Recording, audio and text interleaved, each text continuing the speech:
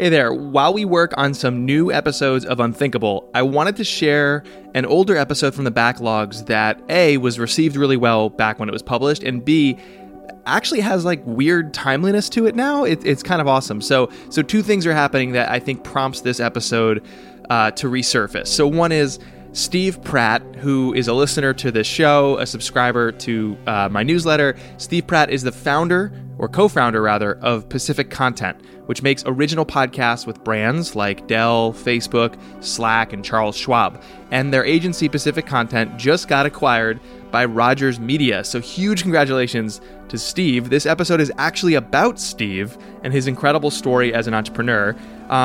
Pacific Content and Rogers Media, by the way, they're both Canadian companies. And in Canada, Rogers is this huge conglomerate. And you might be asking, how the heck do I know that? Is it because I'm in media? Is it because I know Steve? No. It's because Rogers sponsors the Toronto Blue Jays stadium, and every year my Yankees head north of the border to beat up on their division rivals. So, but anyways, there's another reason I wanted to replay this episode for you, and that's because this story is about making great shows and why that exists in the world today, why it's necessary, not just for consumers, and man, do we love our shows, but also for brands, for marketers, for business owners, people who are trying to build passionate audiences to build their businesses. And I've recently launched a company around that idea of marketers who make shows. It's called Marketing Showrunners. So you can go to marketingshowrunners.com. It's my media and education company to teach this stuff. I just launched it in May of 2019. Steve's company got acquired in the same month. It feels like serendipity, and I really, really wanted to run this story again because of all that stuff, and also it's just a great story. So, without further ado, and longtime listeners to the show know that I love my ado, here's that story.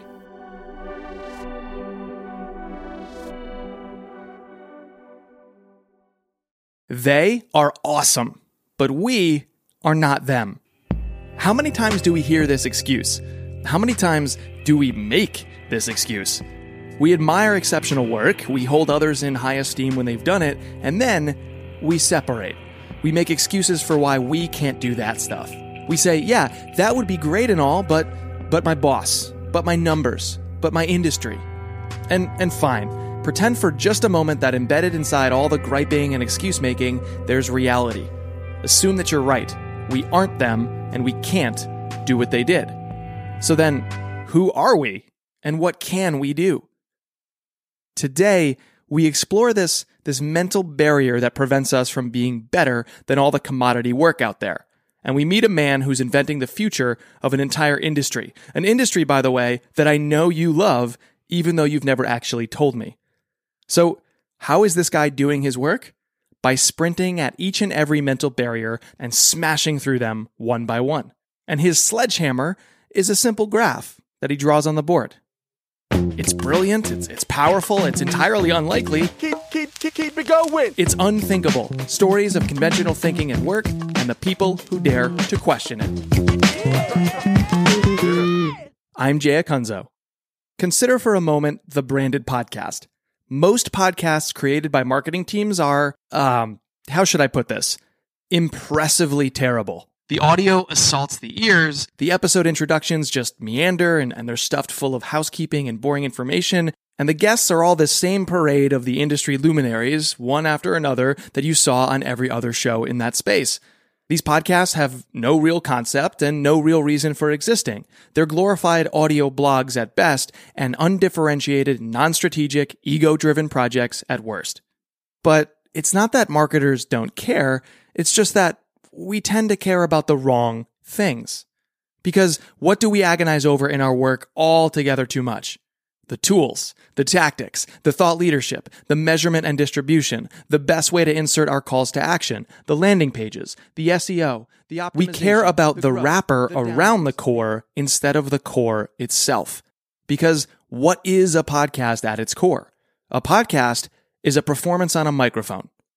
Whether you interview or tell stories, preach or teach, you have to be good on a mic.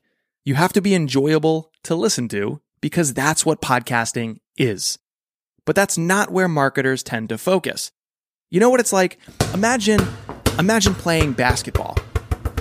Now, I don't know if you've ever played in or even just watched a pickup game, but something happens on courts all across the world that has the same level of absurdity, but ubiquity, as the problems with branded podcasts. Here's what happens.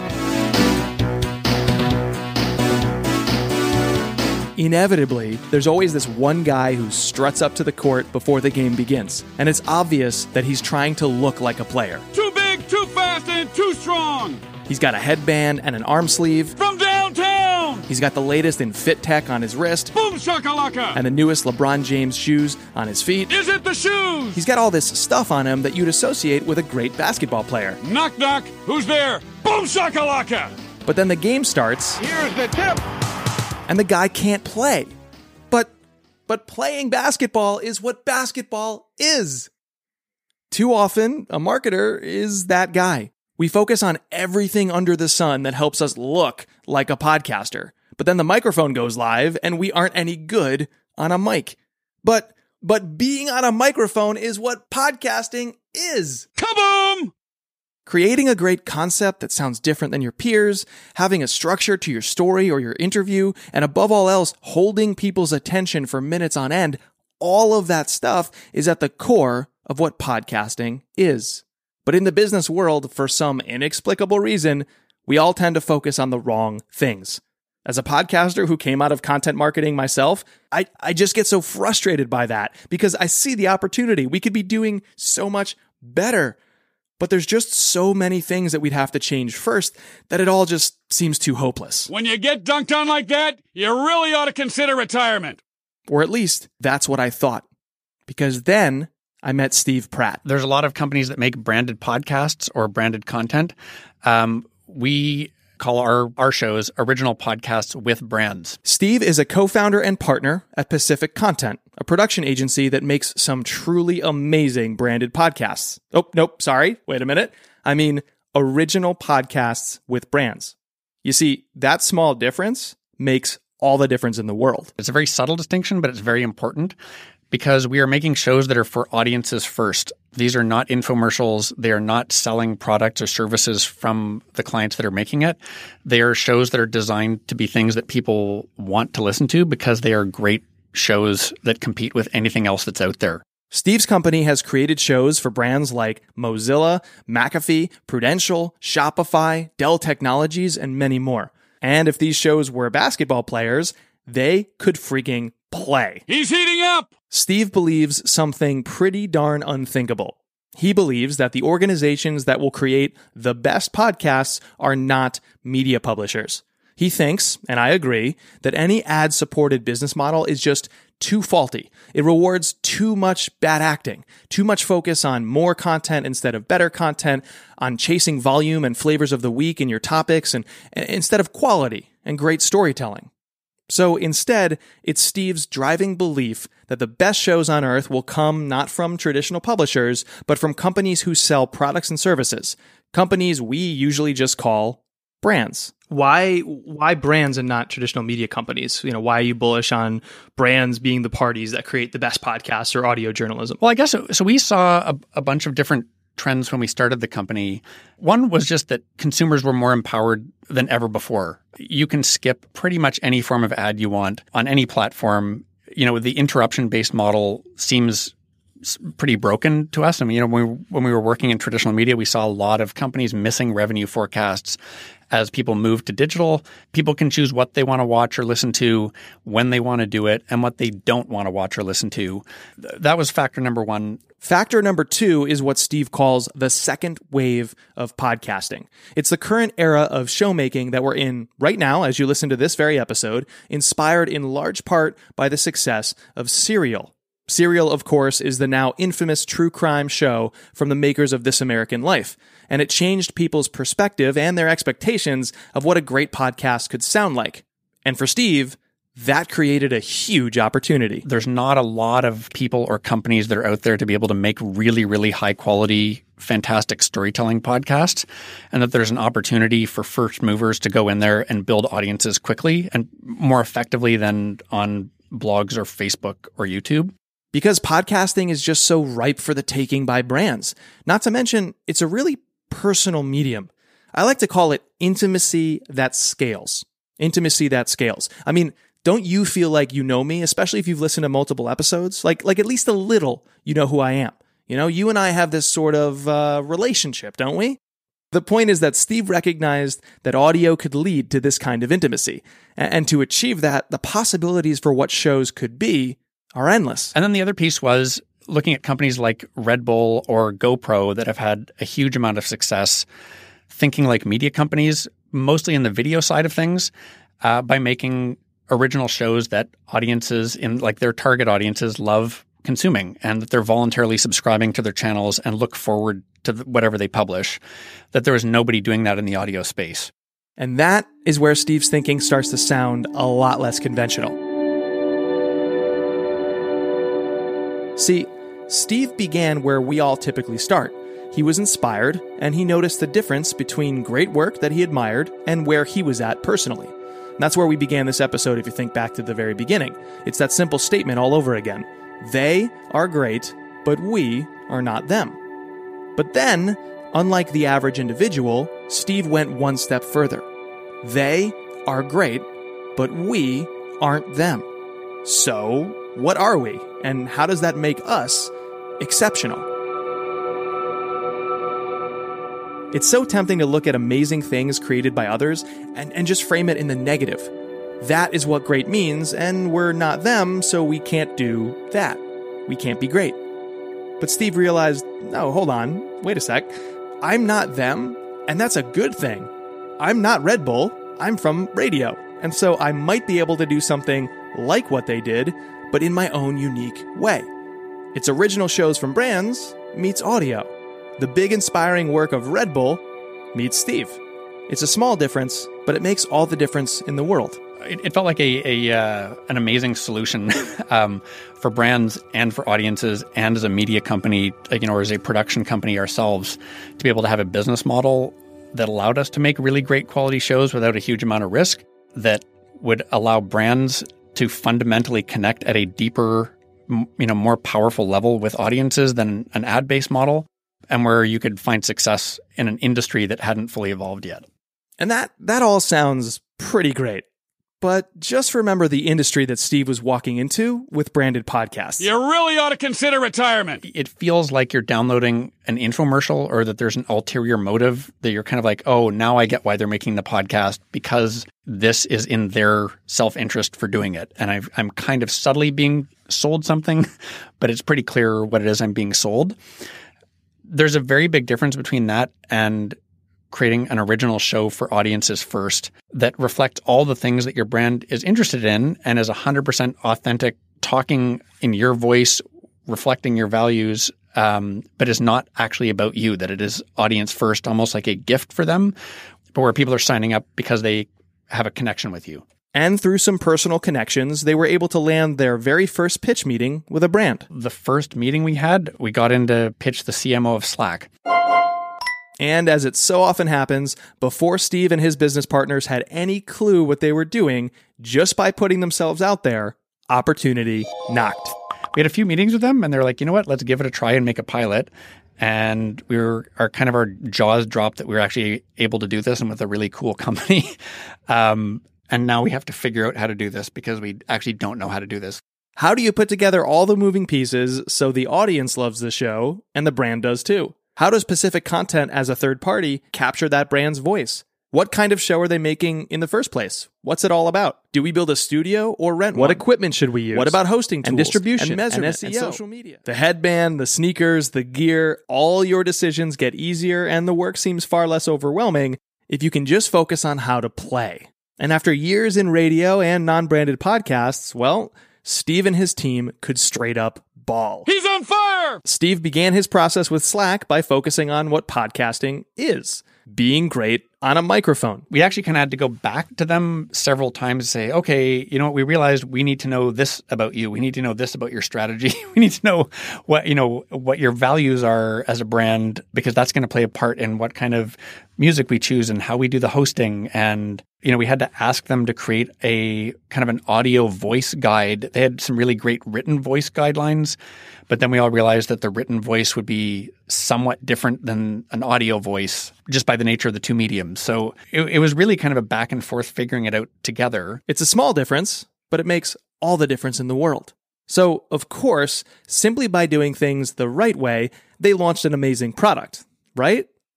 No, of course not. That's not how great work happens. They had a really great, playful, fun voice as a brand on Twitter. And when we originally launched the show, we had a couple of kind of, comedy pieces in there that were more almost like sketches, I guess.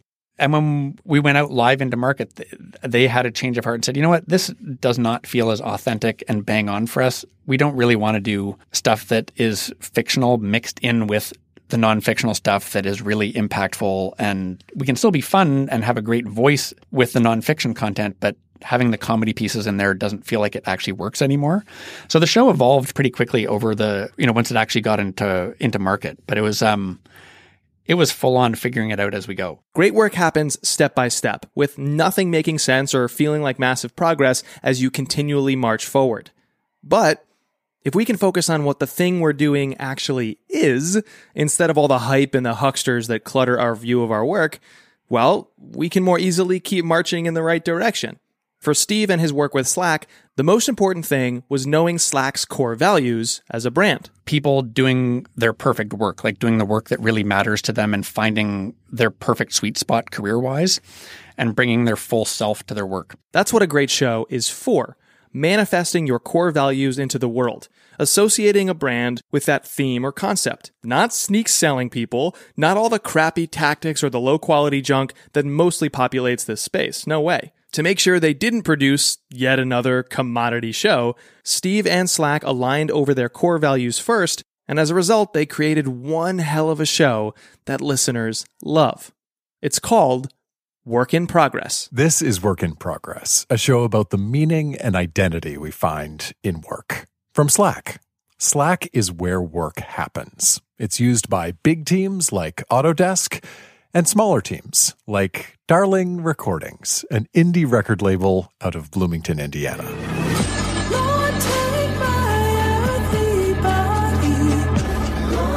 More about them at the end of the show. Check us out at slack.com/podcast or tweet us at Slack Stories.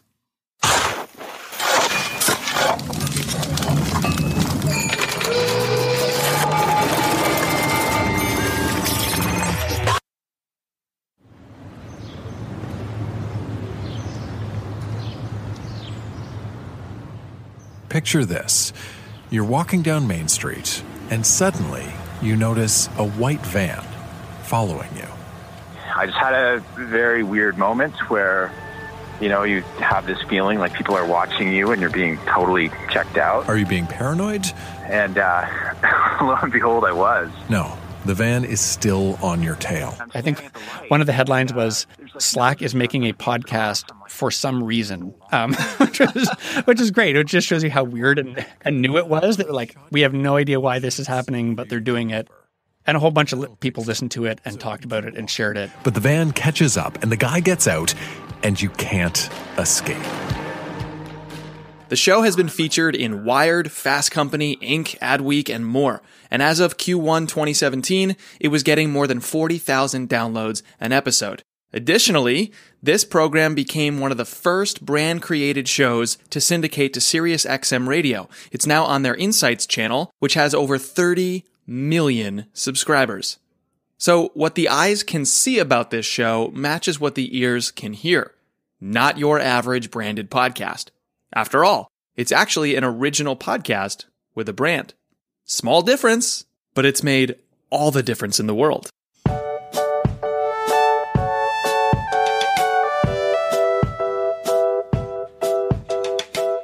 According to some accounts, Slack is the fastest growing B2B company ever. Suffice it to say, they're usually ahead of the curve on a lot of things. And one of the things they've been out front on for a while now is what I'd call attention retention. Here's what I mean. Make friends with Kool-Aid. With Kool-Aid, make friends. Where's the beef? The world Historically, marketers had one main job: acquire people's attention.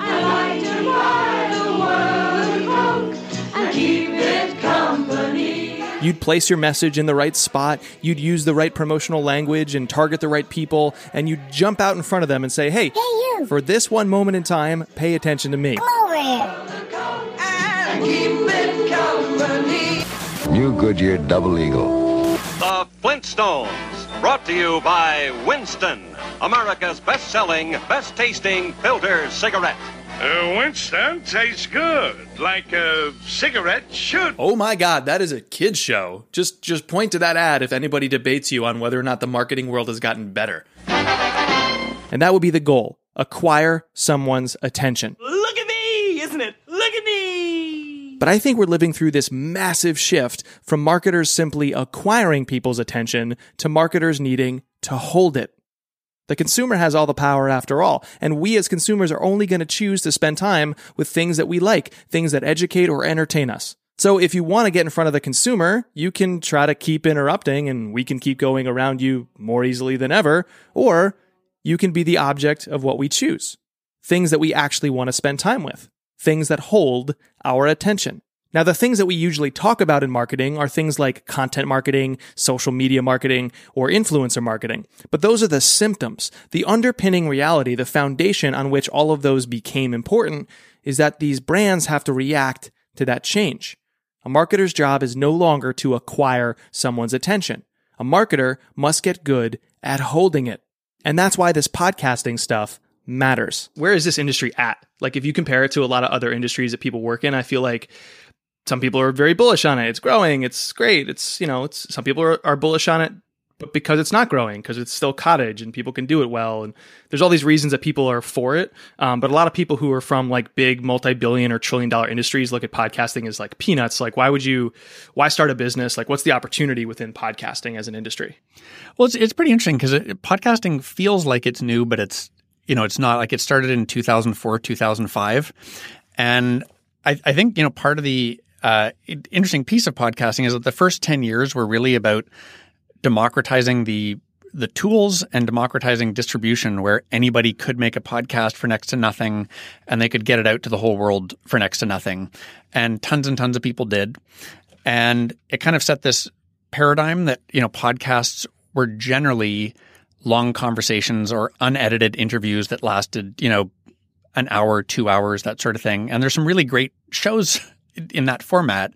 But in the last few years, particularly with the advent of Serial, they've kind of hit like a second wave, I think, that, is how we talk about it, of just really high quality shows that are as good or better than anything that you would hear on NPR or any other public radio show out there. But that phase is still relatively new. And I think there's still a lot of podcast creators and companies and brands that feel like it's a really fertile ground for innovating, and that it's a medium that has not fully been explored for the types of stories and the types of show formats that are out there to be able to create value for audiences. So it's a really exciting time. Today's great marketers care about subscribers, not clicks. They look for minutes of your listenership and your attention, not seconds. It's all about attention retention, time that people invest over time, which creates trust, loyalty, action, even intimacy. And that is the power of podcasts for brands, so long as they can recognize that monumental shift. It has to be presented alongside all the best shows that are not funded by brands. It has to be that good.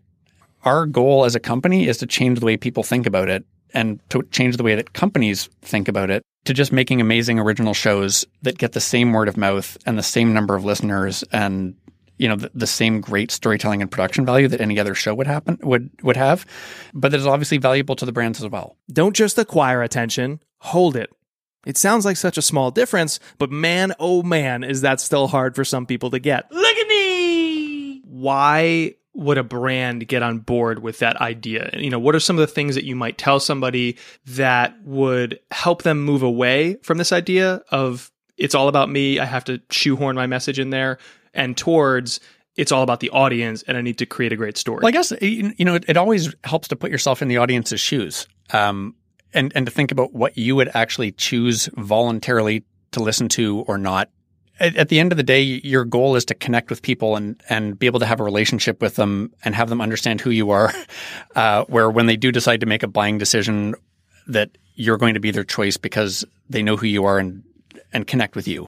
As he trots around the United States and Canada trying to convince brands to think this way, Steve has come up with a little trick, a little framework that he uses to help marketers shift their thinking. You'll have to picture this in your head, is an XY graph.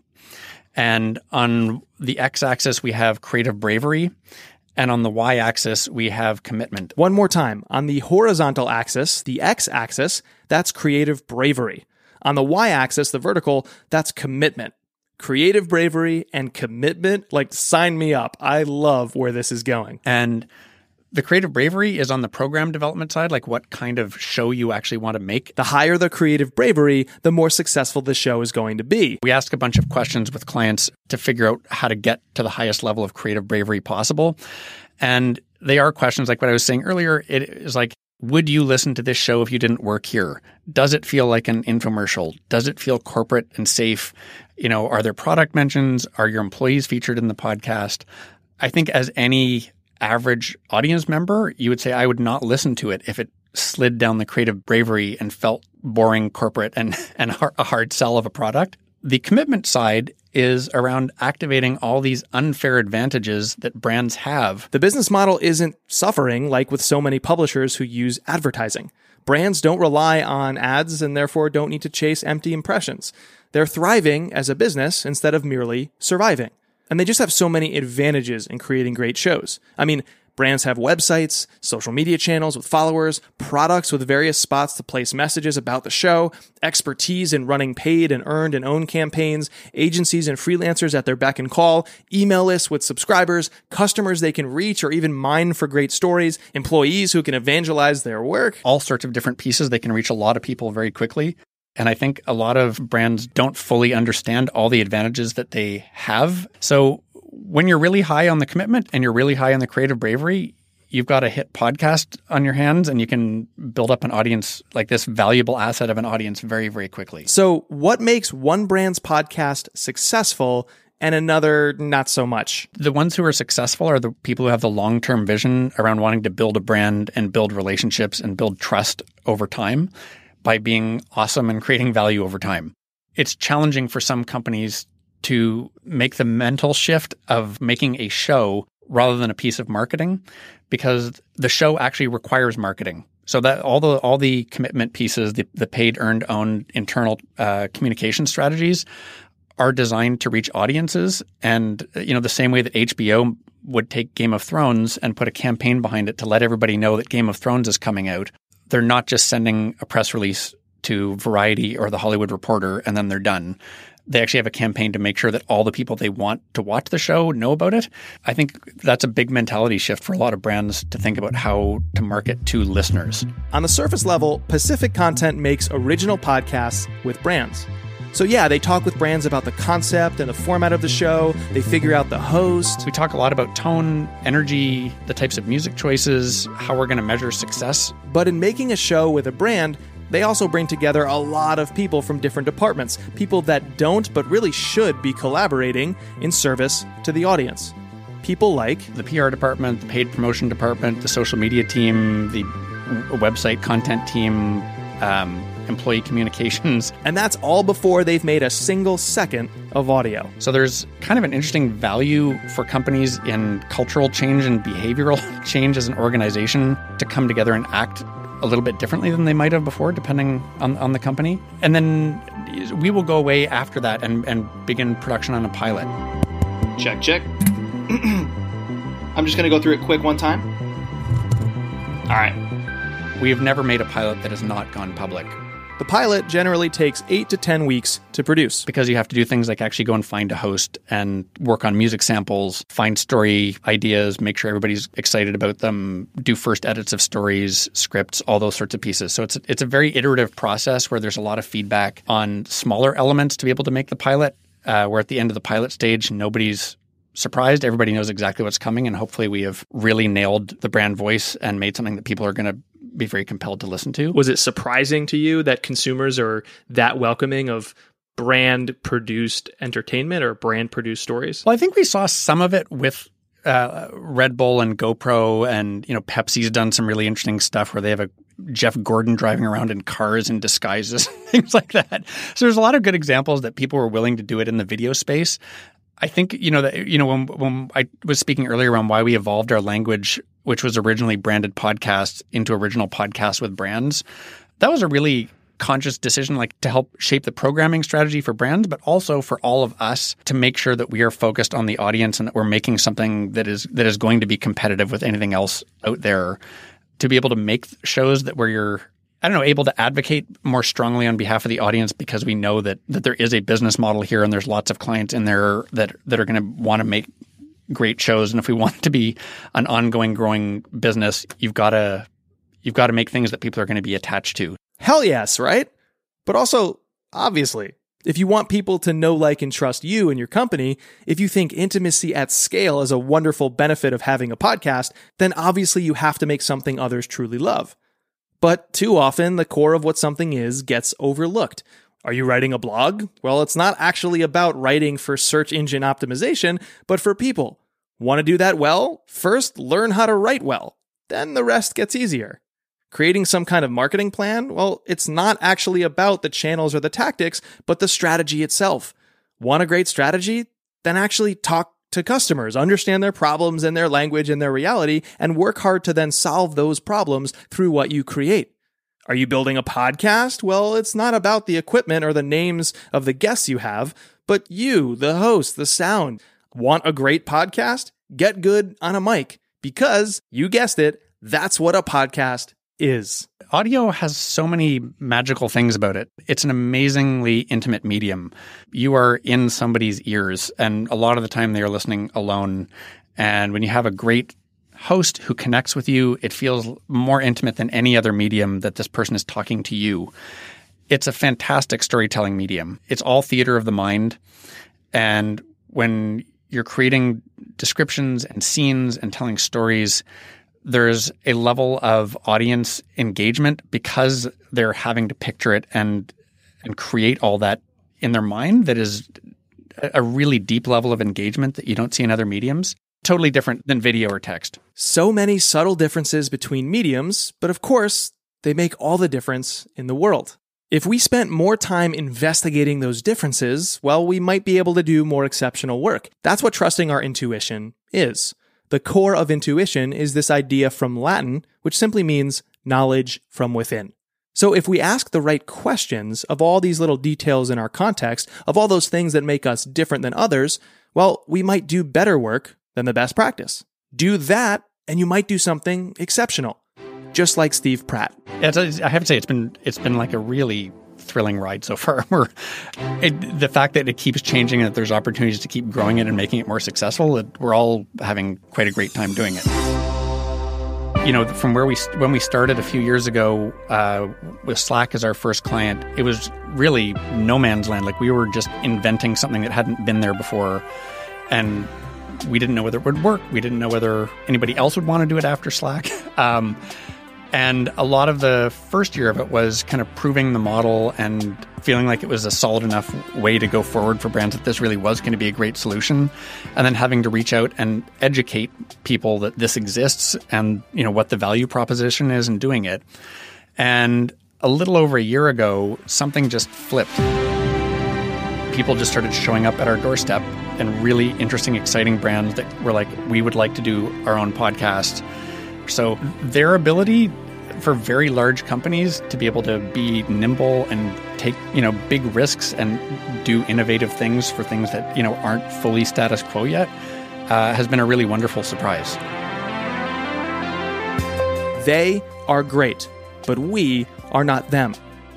How many times do we hear this excuse?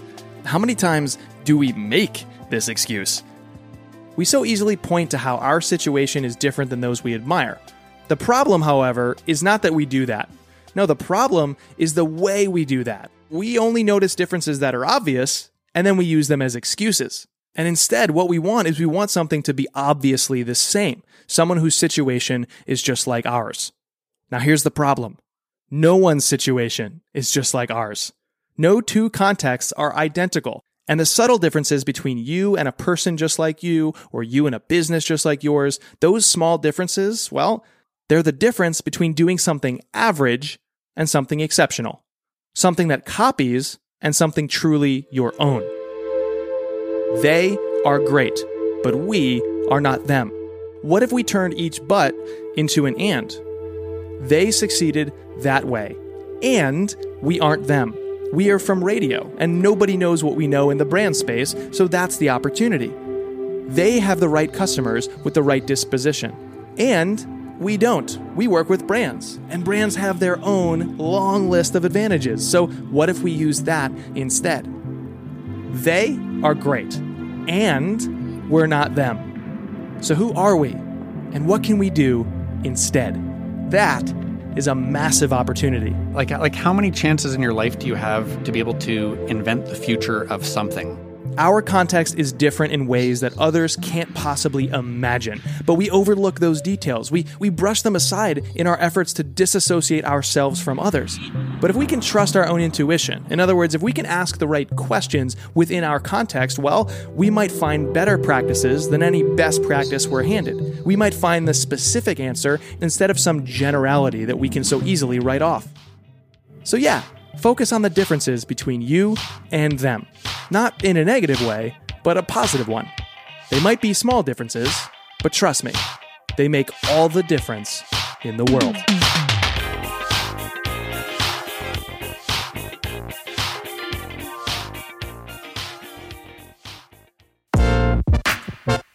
Unthinkable is written and hosted by me, Jay Acunzo, and I also produced this episode about a year and a half ago. If you haven't yet, check out my new education company, marketingshowrunners.com. We're advancing the craft of marketers who make original series to build passionate audiences. See, our goals have changed as business leaders, as professionals, as the world has changed. Marketing used to be about grabbing attention. Now it's all about holding it. And that means how we approach this work has to change too. Rather than create lots of random pieces, hundreds of brands are creating shows across all sectors and sizes. And a few leading companies are even building dedicated teams and entire networks of original series, from big brands like Marriott to challenger companies like MailChimp to startups and agencies like Profitwell in Boston or Convince and Convert from Jay Baer. Today, marketing isn't about who arrives, it's about who stays. So thanks for sticking with me, and I hope you'll enjoy the content over at marketingshowrunners.com. There's also a link in the show notes that you can click to get over there. We're back next week with a brand new episode of the show. Thanks for listening. See ya.